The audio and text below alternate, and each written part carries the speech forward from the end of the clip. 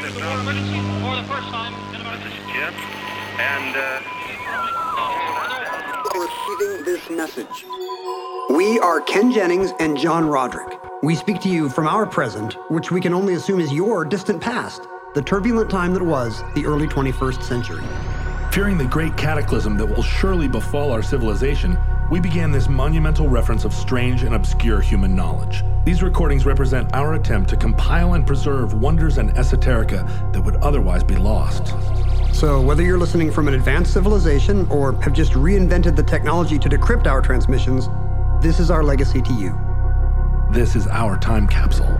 This is the Omnibus.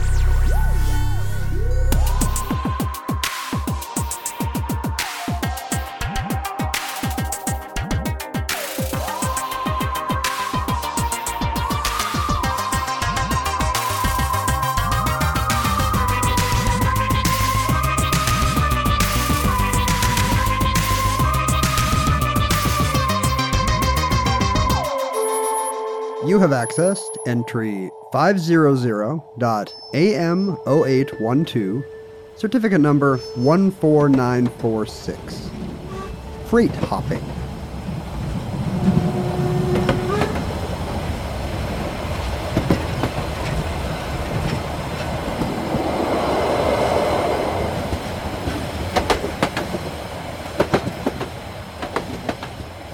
Now, I know that there's kind of a, especially within the Futureling community that lives somewhere in time, a sense that sometimes we have episodes where I have a lot of personal connection to the topic, and a lot of my anecdotes make their way into the episode. You're a tail spinner. I'm a little bit of a tail spinner. You got some yarns. I've always got some personal connection to things where it turns out I ended up, I was there or lived in the aftermath of it. Right. Like I'm doing a show on the Fourth Crusade, right. And you're like, well, I did some shows at the Fourth Crusade.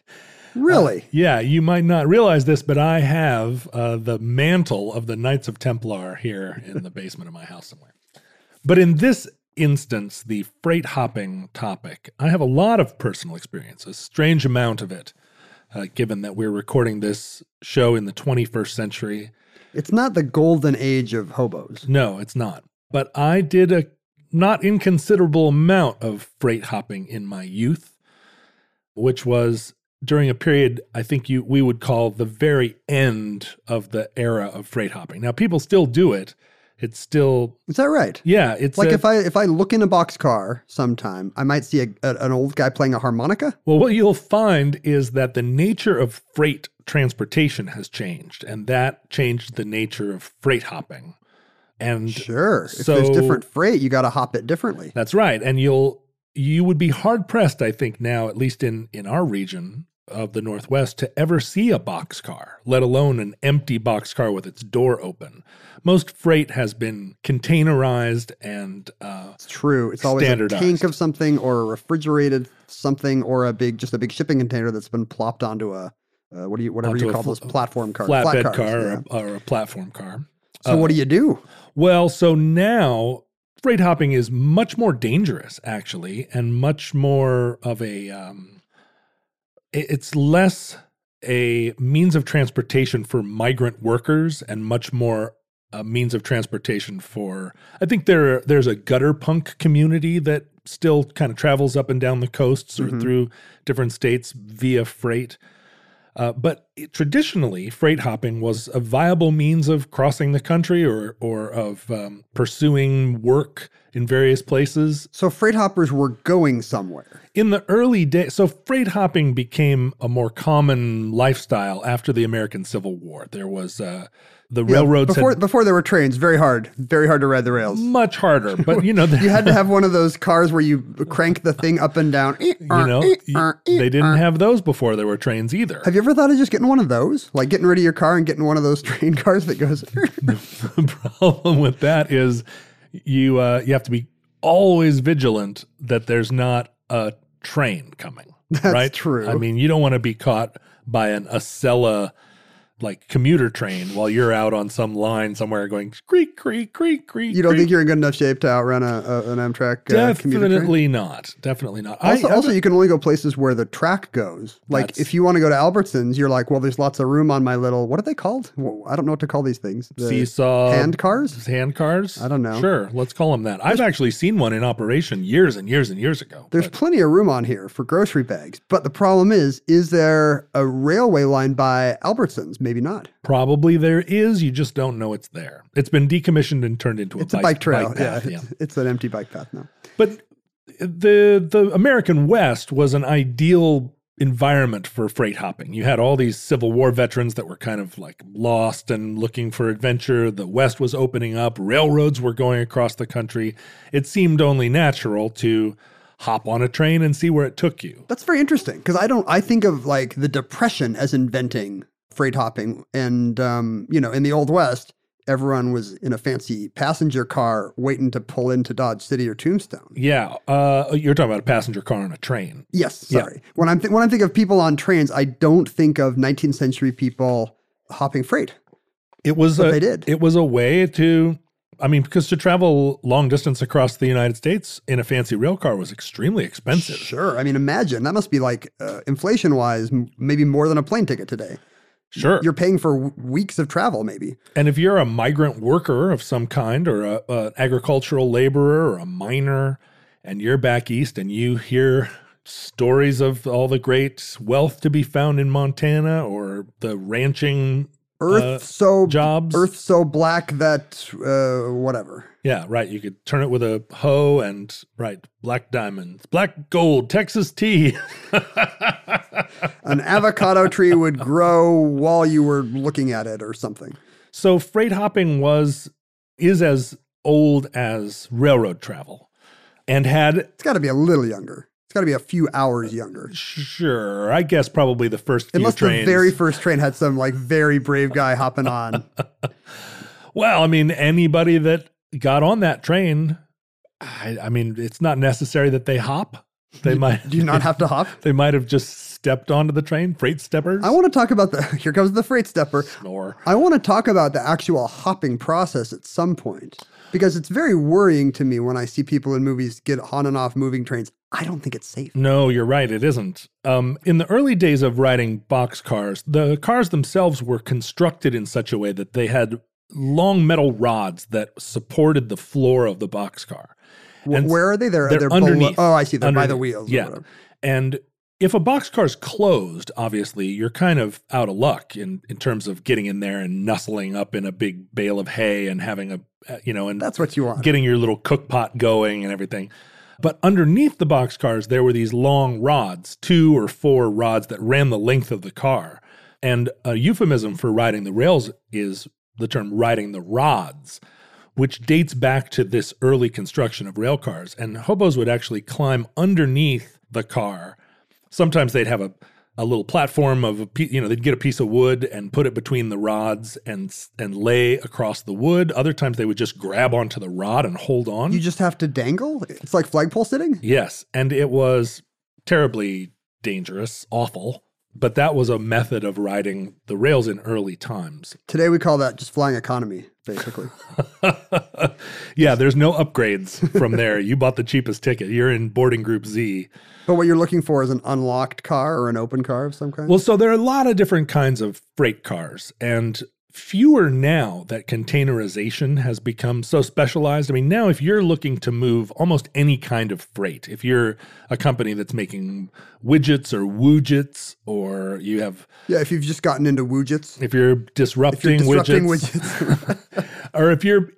the way freight works now is you buy a container or portion of a container, and you can fill it with whatever, but the container remains a kind of unit, right? It makes more sense. Otherwise, you're moving stuff from the train onto the ship, then from the ship into a different train. Which was true until really not that long ago. Freight. And then some guy was playing Tetris and he was like, what if everything was just a big cube? What if it all went into a cube before it even got here? What if it's always a cube, man? So if you think about on the waterfront, for instance, the way freight was being moved then was there's all these jobs.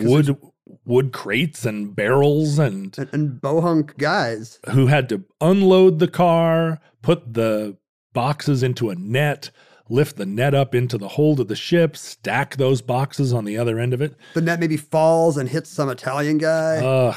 But so many Italian guys. So many jobs lost, right? To containerization. So many jobs lost, but also the cost of moving freight became so greatly reduced that now it's, in most cases in the United States, cheaper to have something made in China and shipped to wherever little town you live, shipped all the way across the ocean, than it is to just make that thing in your own town. So the entire American working class lost their jobs, but in return, your town got a Dollar Tree. Yeah, but in return, like, this thing that you probably could have made yourself was made by material that was shipped to China, then manufactured and then shipped back to you. It did. I mean, we lost a lot of jobs, but the oil companies continued to make money. Seems like that's how it usually works. What a coincidence! Yeah, isn't that weird? So many public policy decisions are made that happen to benefit the big fossil fuel companies. But if you think about a train, the way trains get made up, I mean, you have coal trains, which I'm with you. Coal cars are hopper cars. You pour stuff in the top, and then at the bottom, and they're just open air, right? A lot of them are open air, although the coal trains create a tremendous amount of pollution in the form of coal dust. Yeah, I've seen signs along the train tracks here in different Northwest communities that don't want the coal trains coming through. And coal trains consolidate here because they're being shipped out, again, to Asia.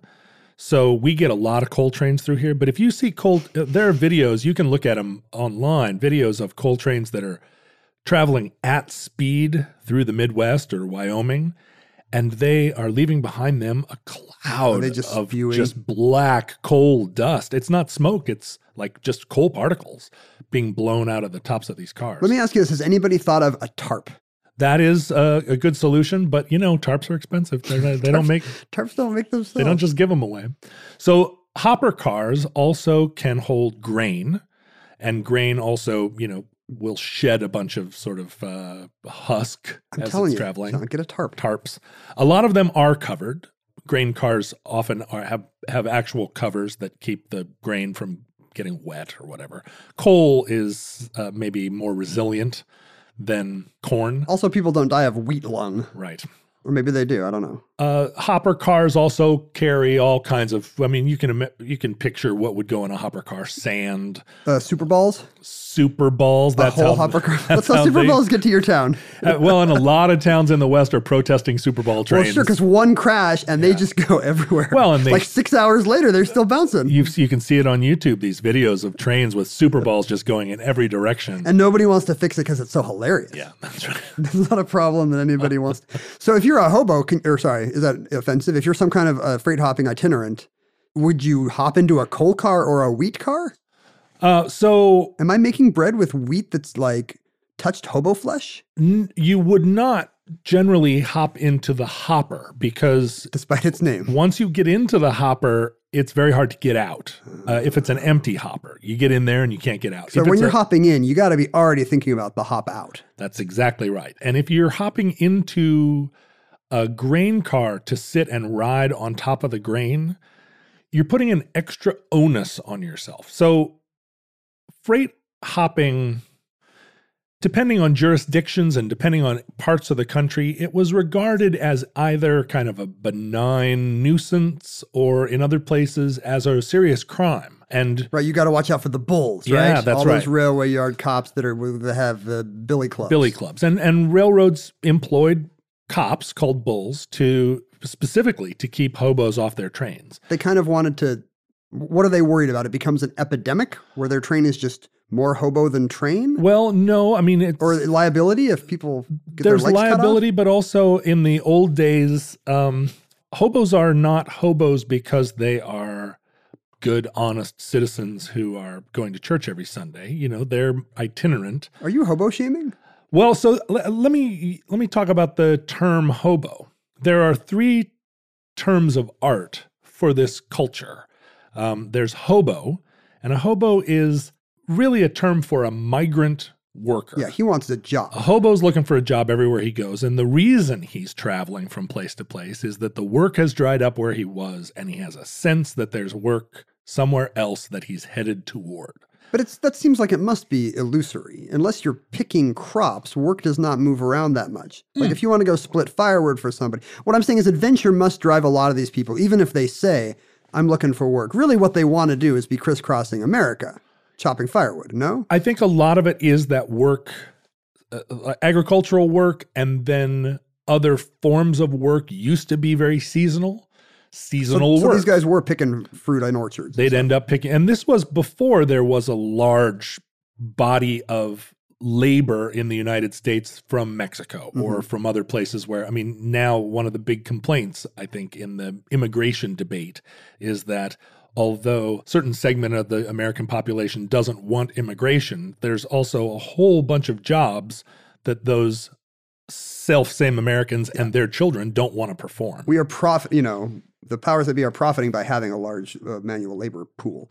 But in past Americas, that wasn't true, and fruit needed to be picked. And right, how are you going to get thousands of workers here this month to your orchard that you don't support the rest of the year? Well, how does that system work? And it's trains. Hoboism was a major feature, but that's also true of. It's an ism? I didn't even know. It's an ism. Are you a hoboist? I am a. I have some hoboist. I have some hoboistic leaning. You're hoboist. You're like a French. Yeah. You're a hoboist who drinks a very good espresso. I'm a snob hobo.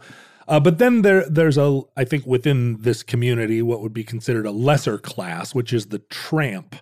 And a tramp is someone who is traveling, not necessarily looking for work, but will work when they have to. So this is the guy I was describing who just wants to cross America and will support himself, however. Yeah, he works when he's down on his last buck, right? He shows up, and a tramp is the type of person that shows up at the back door of your restaurant and offers to wash some dishes for food.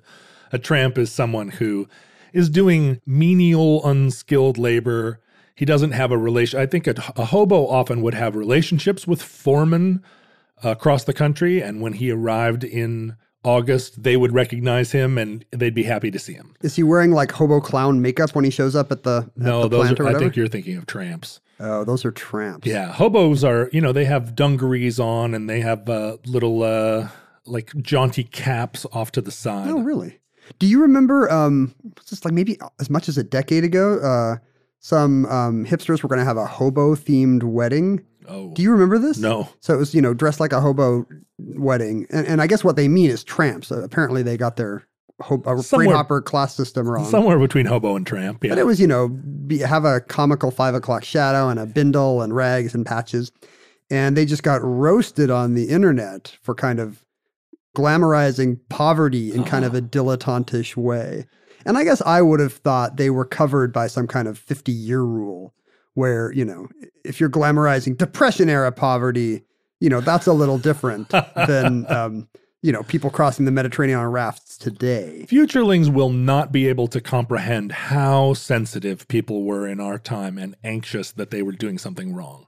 I think a hobo-themed wedding is clearly like trying to do like a Disney princess-themed wedding. Yes. I mean, it's awful on many axes, but I would not have thought that insufficient wokeness was one of them. Yeah.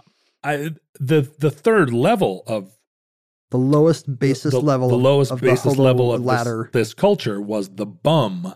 And bum is a word that we probably grew up using to refer to any panhandler or anybody that you saw. I think dads use bum to refer to the athletes on the other team. Yeah, that guy's a bum. He's a bum. That's a foul, ref. But a bum is someone who doesn't really want to travel or work.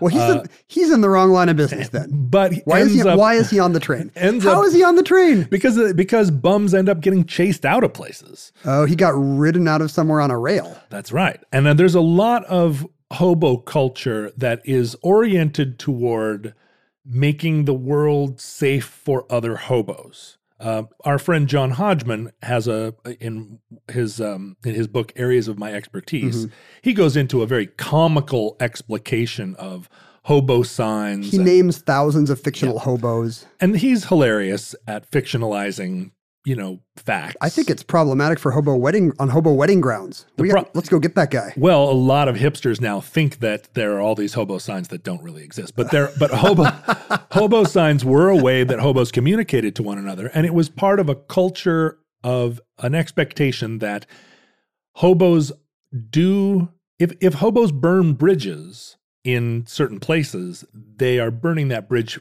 for other hobos. So it's easy if you are itinerant to go to a place and say, well, I'm going to steal this lady's pie off of her windowsill because that's the number one hobo crime. I'm going to steal some chickens. That's the number 2 crime. And I'm never going to be here again because I'm going to hop on a train and get out of here. But within hobo culture, that is a crime against all hobos. Because you'll never get a piece of pie again. Well, yeah, the next guy comes along and he's like, hey, hello, may I have a piece of pie? And the woman's like, you hobos are all the same. There should be a registration system where you have to show your card with your level, and it's got a little Ticketmaster hologram thing with a bindle on it. Ah, certified hobo. Come in, good sir. And then you can leave the kindly lady who made scones mark on her picket fence. Well, and this is true even in our own time. Attitudes toward the poor and migrant workers and homeless people vary greatly from place to place. So if you come along and meet a kindly old woman who brings you in and lets you sleep in her hayloft, it isn't necessarily... Is that a euphemism for lets anything? her sleep in her hayloft. No, that people used to have haylofts. I know, but then now they Brazil wax. You are always trying to pornify every single 3-word turn of phrase. Hey, let's get in the car. Oh, is that a euphemism? Oh, in the car. I see what you mean. Is she going to get in your car? Wink, wink, nudge, nudge. When it comes to meat, quality makes a huge difference in texture and taste. And even though it might be better for you and the environment, a lot of the higher quality meat you find at the grocery store is just too expensive for most people's budget. Thankfully, there's ButcherBox. ButcherBox believes everyone deserves access to high-quality, humanely sourced meat at an affordable price. That's why each month, ButcherBox ships a curated selection of the finest cuts right to your home. Choose from 100% grass-fed and finished beef, free-range organic chicken, heritage pork, wild-caught Alaskan salmon, and sugar and nitrate-free bacon. No antibiotics, no added hormones, just meat the way meat should be. And right now, you can get 2 pounds of ground beef and 2 packs of bacon absolutely free, plus $20 off your first box when you visit butcherbox.com/iHeart or use the promo code iHeart at checkout. That's butcherbox.com/iHeart or use the promo code iHeart at checkout. So there was a pretty sophisticated unwritten code of hobo culture, and that eventually became kind of a written or widely known code. Do you think it ever was written? Did people have a copy of the Hobo Bible or whatever? There was a group of hobos that met in 1889 at a national hobo convention. And again, this is way before the Depression, right? 1889. There was already an organized sense of a hobo world. And conventions. And a convention in St. Louis. What were they?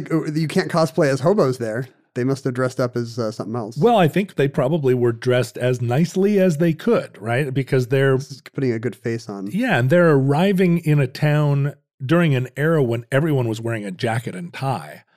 So you can't just, it's not like now where the richest guy in the company dresses like he's right. Hobos then dressed like bankers now. They probably. did, yeah. But here are some of the codes voted upon as a concrete set of laws by the nationwide hobo body.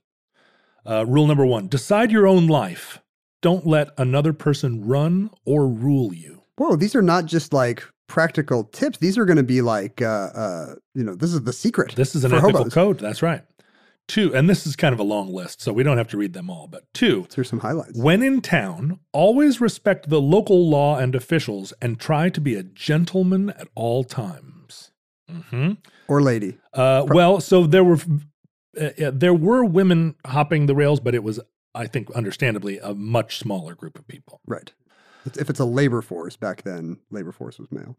3, don't take advantage of someone who is in a vulnerable situation, locals or other hobos. Golden rule. 4, always try to find work, even if temporary, and always seek out jobs nobody else wants. By doing so, you not only help a business along, but ensure employment should you return to that town again. They're just making it explicit. Like, we are the menial labor force of the country, and we move around because it's efficient. Yeah, and they are trying to establish that they are members of society, right? Yeah. That they are maybe an underclass, but that they provide a valuable service. And it's difficult because they're not members of the community, so they have to be recognized as important nonetheless. And it's funny how much this resonates today when we still need this kind of labor class, and they still have trouble getting this kind of dignity. And they continue on to say, like, when you're riding the train, consider yourself a member of the crew. So if the railroad needs any help, don't alienate the railroad. I do that when I fly. I consider myself a flight attendant. You do. You stand up and say, now let me check everyone's... Does anyone have a peanut allergy before the snacks are handed out? This is 1889. So the 13th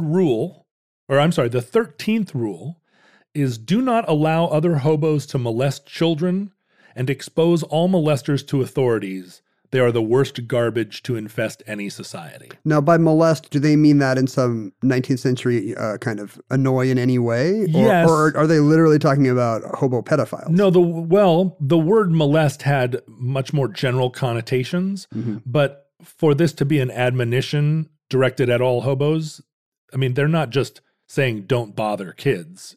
It's clear that hobos are regarded by polite society as the font of men who will come and...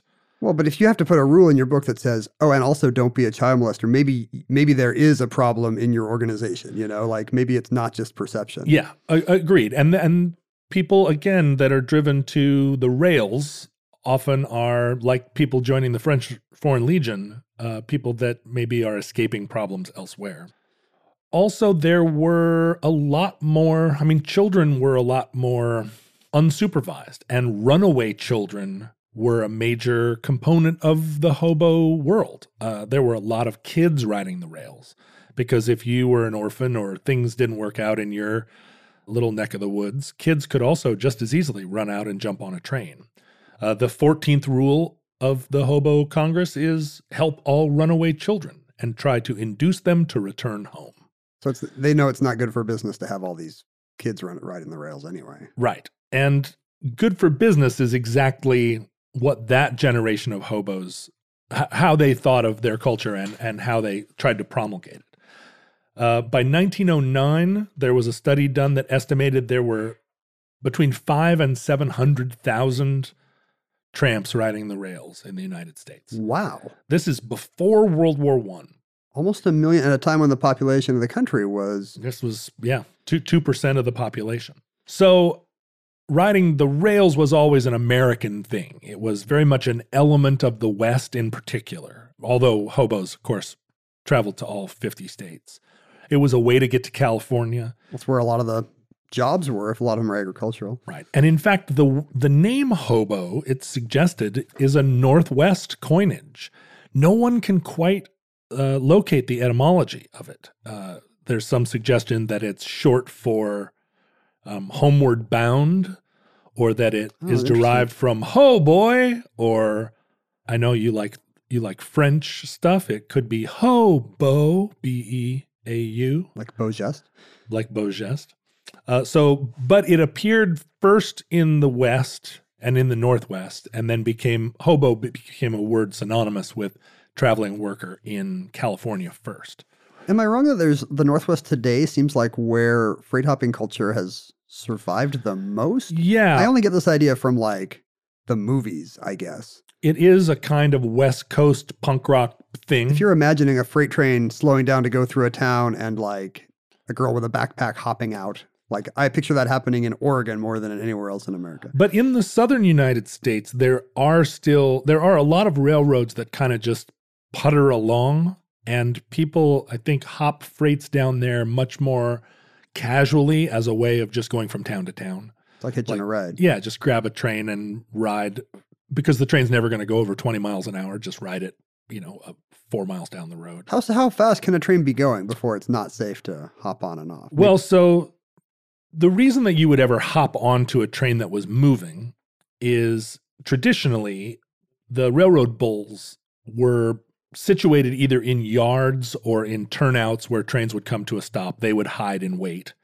But once the train's moving, The bull can't really do anything about it. And so hobos would hide in the bushes in an area where they knew trains had to slow down, because there are speed limits throughout, the rail network. just based on the curve in the track and the safety of taking a train. Yeah, out. based on a lot of things. I mean, if there's been some erosion in that area and the track feels a little unstable, they'll put a speed limit on it in towns and so forth. So you would hide and wait for a train that came by that was going slow enough that you could run up alongside, throw your bag in, and hop on. In almost every case, getting on or off a moving train is extremely dangerous.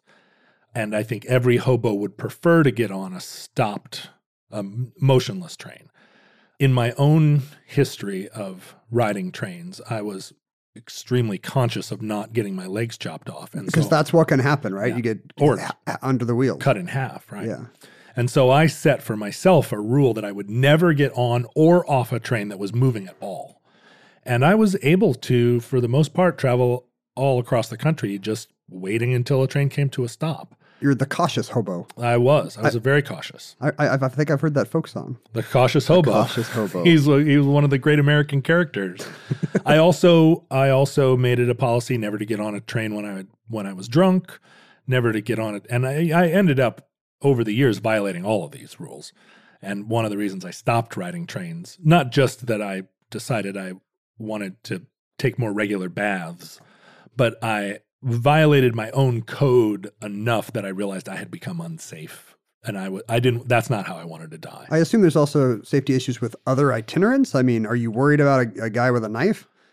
So the first train I hopped was in 1986, and there still were boxcars during that period. It was before containerization had completely changed the nature of freight transport. Yeah. And there were still old hobos left over from an earlier time. And the first few trains I hopped, I was super excited to be kind of pioneering this old-fashioned thing. I thought that the hobos were all gone, and I had discovered a whole You're going to bring it back. forgotten world, right? And it's an amazing experience to jump on an open train and have that train get up to speed and go across the country. Paint the picture. Like what, is it just the knowledge of... Well, no, I mean, there's so many things about it that are incomparable. On the one hand, the railroad tracks go where the roads don't. Mm-hmm. So we were accustomed to seeing the train over there from our car, but then the train peels off and goes, and in a lot of western states, like in northern Montana, there's long stretches where the train is just by itself out there in the open country. No roads or anything as far as the eye can see. sense of solitude.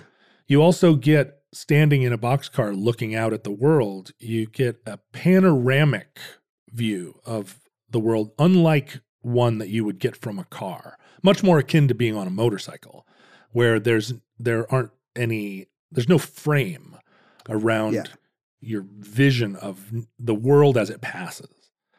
Also, rail lines tend to go through abandoned towns and next to old mines. And there's a lot of the American West that was built around railroads that, after the rise of air travel and the interstate highway, those places are kind of left in situ. There's few or no roads to them even. This is Right. the only way to see them. So the train takes you places where you think, this is the most incredible thing I ever saw. Like I went past one time a used tire dump that stretched as far as the eye could see in every direction. So that I was in an environment of hills and valleys, all just tires. That's pretty much my dream. And there were some areas where they were on fire, where the tires had caught fire either by lightning or spontaneous combustion. And so there was like smoke coming out of places. And it was the most dystopian place I've ever seen. I've never seen a photograph of it even, but I was in this environment, couldn't believe it. This is not your example of the most beautiful thing you No. ever saw. But also the air you're getting just like the wind in your hair. The most beautiful thing I ever saw, I woke up on a boxcar crossing the Rocky Mountains, and the train had slowed way down. We were just inching around this sort of, kind of looking down into a valley. It was late at night, early in the morning. The moon was out, and I looked down into this valley, a little village with the lights all sparkling, and there was kind of mist and fog in the air, and it felt like I was on a train set. It was an image and I woke up out of a sleep, so I was kind of in a dream state anyway. It's still in my mind as maybe the most beautiful sort of Christmas vignette. It's a diorama etched into the front of my brain. A little miniature. Yeah. How much of this is ever colored or even ruined by fear? Well, so I kind of wonder if I would be too nervous to enjoy the ride. A lot of fear, and what happened to me was I discovered as I got into the Middle West that there were other hobos, and that they were older and sketchier men than I had ever met before. And the first time I got on a train and there was someone. Were you just like, "Hey, friend"? I was like, "Tell me tales of the open road." Wow, hello, Mr. Hobo. And Mr. Hobo was 65 years old and, had knuckles that looked like Tinker Toys. And he was like, "Hello, young Dewey boy. Your super blonde mustache seems to just be coming in. Let me show you the ways of the world." Like his knuckles say likes and kids. And it was not. And then I'm stuck on a train with him, the two of us, like on a car together for hours and hours and hours because this train's going too fast to do anything. Like, how close this is to my nightmare of being on an airplane where the person next to me won't stop talking. Well, but I rarely think they're going to knife me. And this happened more than once, a situation where I felt in trouble. Now I'm here trapped in an environment and this person feels predatory. I had the advantage, of course, of although I was only 17, I was 6'3" and 250 pounds. So in many of those situations where I had gotten in over my head, I presented just enough of a formidable potential adversary that no one ever actually pounced. So your number one hobo rule is actually be large. Just be large and be dumb. Strapping. I was large and dumb, and I didn't perceive my danger I did not perceive as much danger as I was in. Yeah, I wonder if now in hindsight you're like, whoa. I woke up a couple of times in my 30s in a cold sweat, realizing like, what was I? Oh my God. I was 2 seconds away from being, like jumped by a gang of old men, basically. But my confidence, my dumb confidence, of just like, "Hey, fellows, well, I've got a can of beans that I can add to your stone soup." And they were like, "Wow." And, I think I presented maybe as a cop or just as trouble. I just Hello, looked like fellow itinerants. I looked like somebody that was maybe too good to be true. I was such You're a unicorn. I was such white meat, that they were like, this has got to be a dream. So, yeah, I was... They thought you were just a hallucination. They're like, "Oh, it's this again, the beautiful blonde boy who appears. Why must nature curse me?" You're like, "No, really. Let's have some chili." And I was a very, although I looked and acted very big and confident, I was completely sort of passive person. If one of these hobos had jumped on me, and I don't know what I would have done. I cannot put myself back in my 17-year-old mindset to know how much I would have fought. So you somehow avoided any kind of violent situation? Did you never had to get in a fight? Never had to get in a fight. I was grabbed by some bulls a couple of different times, and I was grabbed by a bull in Detroit Lakes, Minnesota. I was grabbed by a bull in not Missoula. It was in why am I suddenly spacing? It was somewhere in Montana. It was Butte. in Montana. It wasn't in Butte. Billings, Helena. It was in Billings. Thank you. God, why did I have such a hard time remembering Billings? I got grabbed by a bull in Billings, and both times the bull said to the effect, "What the hell are you doing? You're a child, and you're playing a dangerous game here. You do not want to be with these people." Because the bull was pulling a bunch of people out of a jungle, which is kind of a hobo encampment. Right. Was he roughing other people up who were not you? Yes. And so he had a line of 6 or 7 guys in their 50s and 60s all sitting on a railroad tie in handcuffs.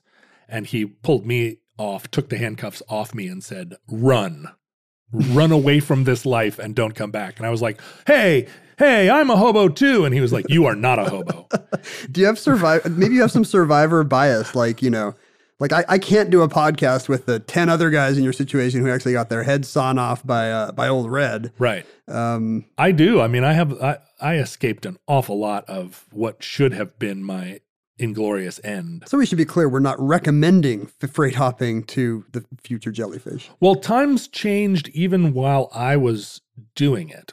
This containerization thing was happening even during this late 80s, early 90s period.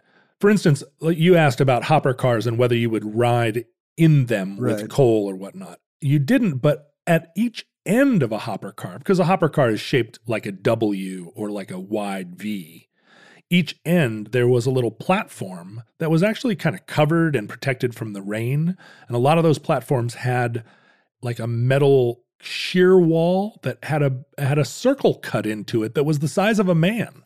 And you could sit on those platforms. You could lay your sleeping bag out. You could actually crawl into the hole where you would be not visible to the outside world. And there was a little compartment there. It's perfect. It was a great place to ride.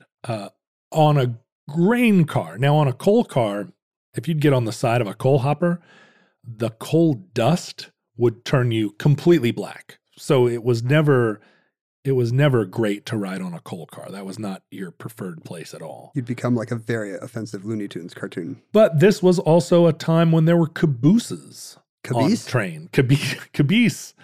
And cabooses had brakemen stationed in the caboose in a lot of cases in the early when I first started riding. But weren't their jobs, among other things, to keep yes. So you wouldn't out of the caboose? Although sometimes, I mean, I was invited into a caboose one time. Just a guy who wanted to chat. Yeah, just a guy who was like, hobos don't seem.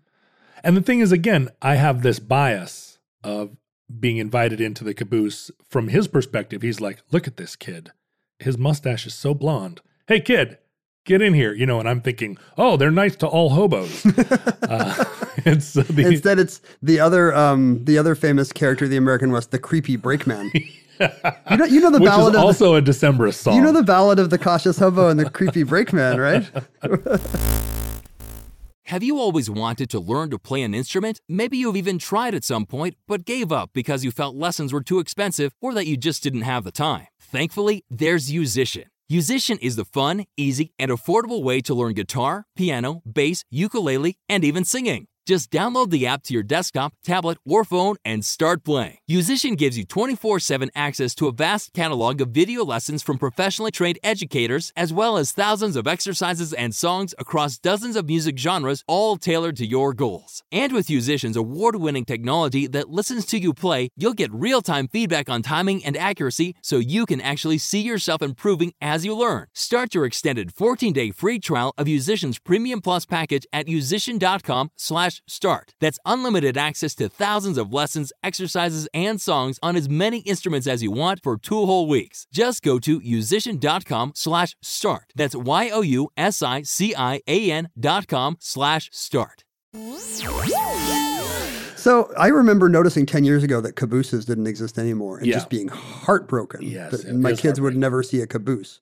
You needed them, right? Well, for a while, you needed them to brake? I mean, the brakeman was watching the length of the train from behind and radioing to the engineer that everything was kosher. And would he ever rat on hobos? Oh, for sure. But I mean, once a train is in motion, they're not going to stop it to pull hobos off. They won't walk along the top of it like in a Bond movie with a billy club, right? At a certain point, right, the idea of violence in American culture started to change too. I mean, in 1890, when the hobo code was first put into effect, I'm sure that if they found you on a moving train, they would just throw you off a bridge, and no one would weep for you. Well, I was just thinking about how at that time every job was super dangerous. Yeah. So hobo might have been the safest job, Because if you work in a factory, you're just going to, have molten steel poured on you sometime in the first 6 months. Right, you get your hands chopped off. Because it was a brutal world. But by the 1980s, an employee of Burlington Northern Railroad was not empowered to throw you off a moving train. I mean, there were restrictions on how badly you could treat anyone. Well, plus, does he want to? I'm sure he's got a union behind him saying he does not have to get in any hobo fights. Right. He just wants to sit with his coffee. But a brakeman sitting in the back of a caboose, this was before rail yards and switches were all automated. Oh, he was doing switching So stuff? he was jumping out and changing switches and he had a lot of work to do. And as all of that became automated, now I don't know if there's a single switch in America that someone can't move with a push of a button at a yard house somewhere. Or sitting in a room like in Silver Streak with a giant map of the country with all the different Right, all the switches and lights. Millennials killed cabooses. But the other cars that one can ride on are all the railroads over time have made it much more difficult to ride on those cars. So for instance, the hopper cars with the end platforms, railroads came along and just took those platforms away. So that if you get on a hopper car now, it's just open to the tracks on either end. There's not any more like a safe place. A hobo tries to lie down there and he will just fall and die Just because fall. there's nothing there. Boxcars are no longer really the major form of a train. You'll still see them, but they're fairly rare. And if you want to ride in a container, you'd have to arrange for all the hobos to be packed into it in China. Yeah, you'd have to sell first. You'd have to buy the entire container. And fill it with hobos. Containers are all sealed and sealed with actual like lead seals. So that in order to get into one, you would have to break the seal. You'd have to break a lock, at which point you would be guilty of breaking and entering. Did the law not consider entering a boxcar, breaking and entering, I guess? Well, again, it would probably a different law. Yeah, vary by jurisdiction. But if you could find a train that had boxcars that were full of stuff, generally you could also find a boxcar that was empty, because part of moving trains around is you've got these cars you need here and you need them there. So trains are always shuttling a combination of kind of empty and full cars. So where do you ride if all these rides are getting worse? Well, you don't. More and more, I mean, the railroads have made it impossible to really effectively jump a train. And so when you're talking about Northwest punk rock hobos or whatever, they are riding in very unsafe conditions. What you think when you're standing on the side of a train, kind of watching it slowly clack through a yard. It seems slow. Is, I'll just hop up on that ladder right there. I'll climb the ladder to somewhere and I'll be fine.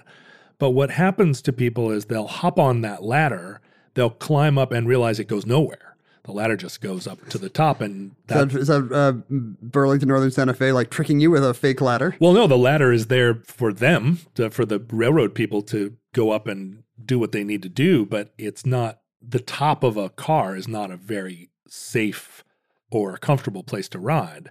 And so you see kids get up and grab onto one of those ladders and then they're just hanging on. And those are bad ladders. And the train's now going 50 miles an hour. And you have no option until it slows down. Yeah, no place to go. And the train could be going 50 miles an hour for hours. And so you get really bad situations where people get on a train in a kind of like, let's get on this train. And then they're on a nightmare ride. And a lot of them can't hold on, fall off, and people still get killed by trains all the time. Plus there's nowhere to charge your phone. You can't charge your phone. There's nowhere to, if you need to pee, you can just pee. Pee off the side. Yeah. But if you need to get some. You're assuming a masculine hobo would be a little easier. Not necessarily. If you're a girl hobo, you're probably prepared to drop trow and pee off the side just as well. There's not a lot of decorum when you find yourself at 50 miles an hour hanging onto a ladder. You're going to pee in your boots if that's what you're driven to. That's what keeps you on the ladder. Yeah. The first time I ever got on a multi-day train, I was in the yard. Got pulled off of a train. This is in Portland. Got pulled off of a train by a bull who said, "You can't ride trains in my yard." And so I, discouragedly walking along through the yard, dragging my bindle behind me in the dirt. You must have had a backpack. What did you have? I literally had a bag that my dad got me at the Smithsonian Institution Air and Space Museum when it opened in 1970. I think this is how people figured out that you were not prepared for the rigors of the rails. The fact that you have an Air and Space Museum commemorative backpack. Yeah, I was do you not. Have all your, do you have all your collection of Lincoln pennies in there? Yeah, I lost that bag actually on the rails. But I'm walking through the yard this middle of the night, 2 a.m, and I meet a brakeman coming the other way in the dark with he's got his lantern. And he said, "What are you doing, kid? You hopping trains?" This is 20 minutes after I got kicked off of the train by a bull who's somewhere in the yard still. Are you still in the yard? I'm still in the yard in Portland. And I'm like, "Yeah, I was trying to get on a train." And he's like, "Where are you trying to go?" And I said, "Chicago." I'd never been to Chicago in my life, but I was like, "Chicago, I'm going to Chicago. I'm going to learn the blues and I'm going to get out of this little bullshit town." And he said, "Oh, you're trying to go to Chicago? Huh? Well, come with me." And he took me into the yard office where all the guys were, the switching guys and the engineers and the brakemen and whatnot. He was like, "This kid's trying to go to Chicago." And they all had a good laugh. And then the main guy, and I can still picture him, he looked like the lead singer of Sparks. He had like a little black mustache and slick black hair. And he said, "Do you have a map?" And I said, "No." He said, "Do you have a canteen or any water?" "No." "Do you have any food?" "No." "Do you have a light, a flashlight?" "No." I didn't have anything. I had my Air and Space Museum backpack and two changes of underwear. Didn't even have a box of Triscuits and a tab cola. I hadn't even bought a Snickers bar. I was just a dumb kid. I didn't know it. I was like, well, the thing is, I didn't know how big America was. So I was like, Chicago, it's just like you get on a train and you go to Chicago. It's just right over there. And the guy said, "Oh man, and he gave me a big jug of water. He gave me some cake. They were having a birthday party for somebody. There's still cake in the break room. Cake like wrapped up in napkins. He gave me a lantern that I still have and told me what train to get on. And they all walked me out and put me on the train. They want a new generation of hobos. They miss it. They thought it was hilarious. And again, it's the blonde mustache scenario where I just had no idea that not every hobo is getting this deluxe treatment from the locals. So rule number 2, have an embarrassing Larry Bird mustache, and you'll get what you need. Well, and then I got on that train and immediately ate all the cake and drank all the water in like the first 40 minutes. I went to sleep and then woke up the next morning and was like, I must be in Chicago. And I was in Spokane. I had 3 more days on that train. I don't think we're ever going to make a hobo out of you. No, I had to put that life behind me. It's incompatible with podcasting. Is that the main problem? Yeah. I'm sorry, I can't do the show today. I'm in a boxcar. Sorry, I'm trying to remote record, but I'm in the jungle somewhere. I can't charge my phone on this flaming barrel that we're all sitting around. But it's a little sad to me that that romantic life is gone, and migrant labor now moves about in a lot of different ways. And I think there is some small component of migrant labor that still moves short distances by jumping trains. But it's mostly pickups and whatnot. Yeah. The glory days of travel by rail are in our past. And maybe the hobos sense the end of the trains are coming, like if we're evolving as a species away from trains, the hobos need to find a new host. Well, and like our episode last about the French Foreign Legion, there is just a lot less sense that you can walk out into the world and grab a hold of the wings of a star or whatever it was that people did. I'm not a big fan of Broadway musicals, so I don't know the lexicon. But just, step onto a train or onto a boat and go to a land undiscovered where no one could find you again. My grandfather, my mother's father, during the Depression, and that's a thing that we didn't cover yet, which is that during the American Depression in the 1930s, the hobo culture really exploded because there were all these people out of work and there was nothing keeping them where they were, and they could all just go to California. Essentially every American became a hobo. Vice President John Nance Garner, a hobo for 3 years of his term. Can't be true. No, it's not true. My grandfather, though, did jump on a train in Ohio and head to California during sort of Cannery Row era to try and not make his fortune, just to try and find work. Get two coins to rub together. So it became a much more mainstream thing. And then in the 1950s, there was a nostalgic among the folk musicians. Sure. Imagine Bob Dylan discovering Woody Guthrie. Yeah, Woody Guthrie and Jack Kerouac. I mean, all that generation of Americans romanticized the hobo culture of the 30s. And then in the 70s, there was a group of hobo, again, hipster writer types that romanticized the hobos of the 50s. And I think me in the mid 80s, I wasn't as versed in all of that, but I had a sense of kind of the way Snoopy wore a Foreign Legion hat. I had a sense of what a hobo looked like and felt like and the wisdom of the road. But it's a shadow of a shadow of a shadow. Yeah. And I wanted to have that connection. I didn't even know my grandfather had done it at the time, but I just wanted that connection to an America that didn't exist. And I had no way of anticipating how much that America would be gone in my own lifetime. It was the rise of the automobile, right? Like people wanting to discover America, Simon and Garfunkel style, could get on a bus or a car. Right, a Volkswagen bus. And you no longer needed, there was no longer just one transportation backbone of America. Well, and you hit on it too, which is that all you have to do is jump on one train to realize how freaking scary and dangerous it is. Now, when I go down to a rail yard and a train pulls in and I kind of stand there and watch a locomotive and a freight train kind of just lumber by, it's horrifying. I cannot remember the emotional world I was living in where I felt excited and at home on them, to just hoist myself up onto one of those and it will take me where it's going. That's right. The other thing. You don't know where it's going. Think about the loss of control, right? You're just going. I mean, they don't have signs on the front. They do in the sense that the engine number is connected to an itinerary. So if you're, would you know? Would the hobos know?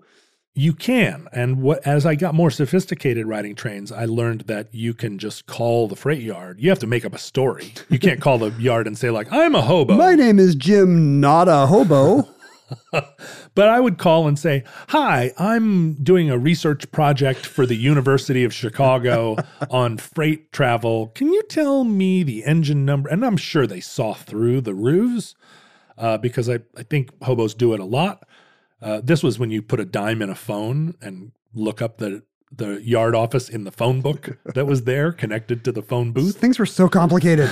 And I often got engine numbers. People would say like, oh yeah, it's 9742. It leaves at 11:45 p.m. And I'd go out, stand in the yard, wait for the train to come. And there I'd check the number against the number I had written down on a matchbook. It's written on your hand. And but early on when I first started jumping trains, I just got on whatever train seemed to be pointed in the direction I was going. And often that train would hit a switch and all of a sudden turn south. And I'm like, no, I was headed east. And the train's like, no, we're going south.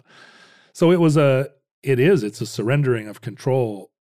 There just aren't that many opportunities in life now.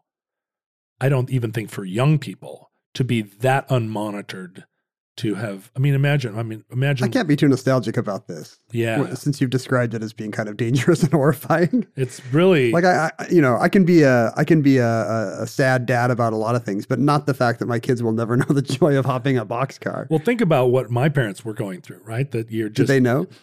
No, but they only heard from me once a month. And again, it was pop like up in a different state. I'm sitting feeding coins into a phone booth like, hey, Mom, hi, or like, will you accept a collect call from John Roderick? Hey, I'm in Chicago. It's $3 a minute. Yeah.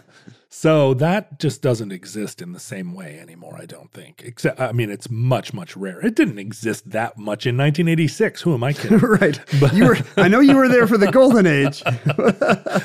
But it was more of a possibility. You were sitting in a boxcar watching Max Headroom on one of those little portable TVs that they had back then. Yeah. No, I'm just fine, frankly, with my kids having a hobby where they can, 0% chance they will be cut in half. And that concludes Freight Hopping. entry 500.am0812, certificate number 14946, in the omnibus. Futurelings, we hope that social media in your age has become just as passé as riding the rails. We hope that it's only frequented by a few weird old men that you don't want to get too close to. Hopefully your white privilege will protect you as much as mine did me. Carry your blonde mustache with you like a talisman. Futurelings may just be blonde mustaches. Their wispy mustaches just floating around over the swamps like swamp gas. Although probably they will be coffee or mocha-colored mustaches. That's true. Yeah, because all The mutation that is blonde cannot survive No. the coming ultraviolet apocalypse. all futurelings will be the color of coffee with cream. Melanoma will have taken care of all of the blondes by then, I can only hope. But in our day, social media was just starting to become that creepy. Ugh. So, of course, we spent 8 hours a day on it. Why would you not? I was at Ken Jennings on Twitter. John is at John Roderick on both Twitter and Instagram. And you can follow the high ideals of this project at Omnibus Project on any social media network you can think of. An audience of interested aficionados and academics could contact us via electronic mail in our period at omnibusproject@howstuffworks.com. If you have access to some kind of transtemporal email server, feel free to hop aboard. If you have transtemporal social media access, the Futurelings Facebook group was a lively crowd. Again, academics, artists, frisbee disc players. Frisbee golf players, bohemians of all sorts.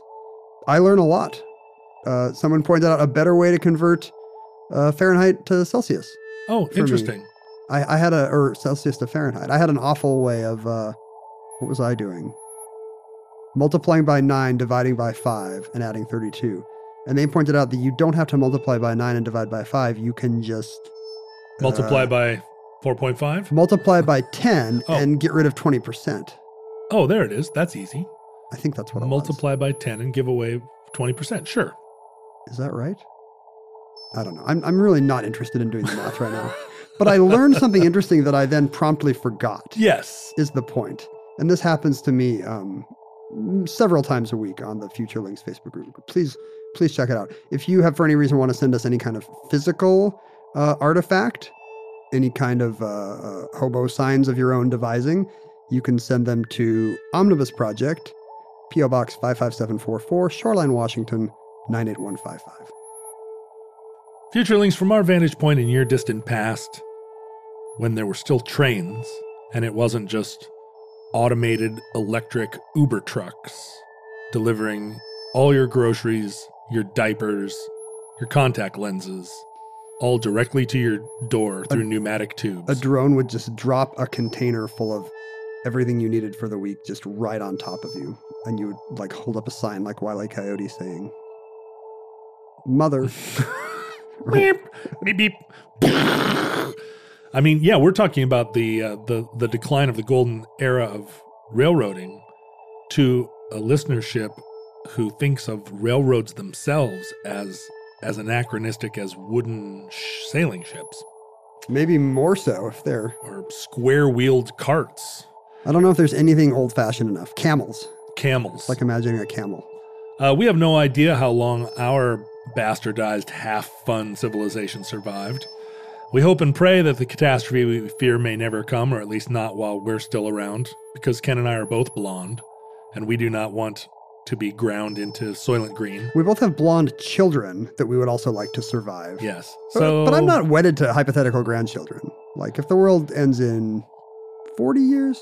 If the future is anything like we imagine, none of our blonde children will marry blonde people. So our grandchildren will be... Our great-great-grandchildren will be just as mocha-colored as everyone What if else. our children intermarry?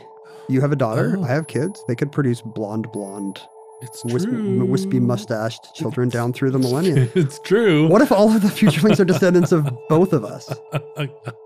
Wait a minute. That's why they're listening to the program. It's a little genealogy experiment for them. We are the wild stallions. Although I guess Dylan's quite a bit older than Marlo. But so. that doesn't matter. Isn't your mother, doesn't seem are to your mother bother and you? father different ages? Yeah, it's 2 years. Yeah. My dad was 14 years older than my mom. Your dad is probably 40 years older than my mom. Yeah, that's right.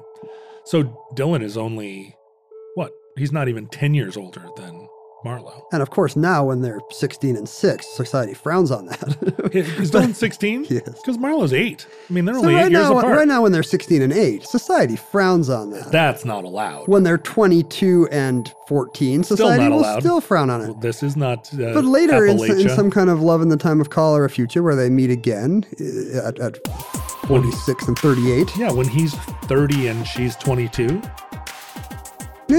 Still seems weird. Maybe. When he's 40 and she's 32, that definitely feels like normal. Yes. Well, I don't know what the cutoff is, but we just passed it. Yeah, 40 and 32. Dylan, if you're listening, you're not allowed to date Marlo until you are 38. For 24 years, as soon as one of Kanye and Kim's children is president, you can start dating Marlo.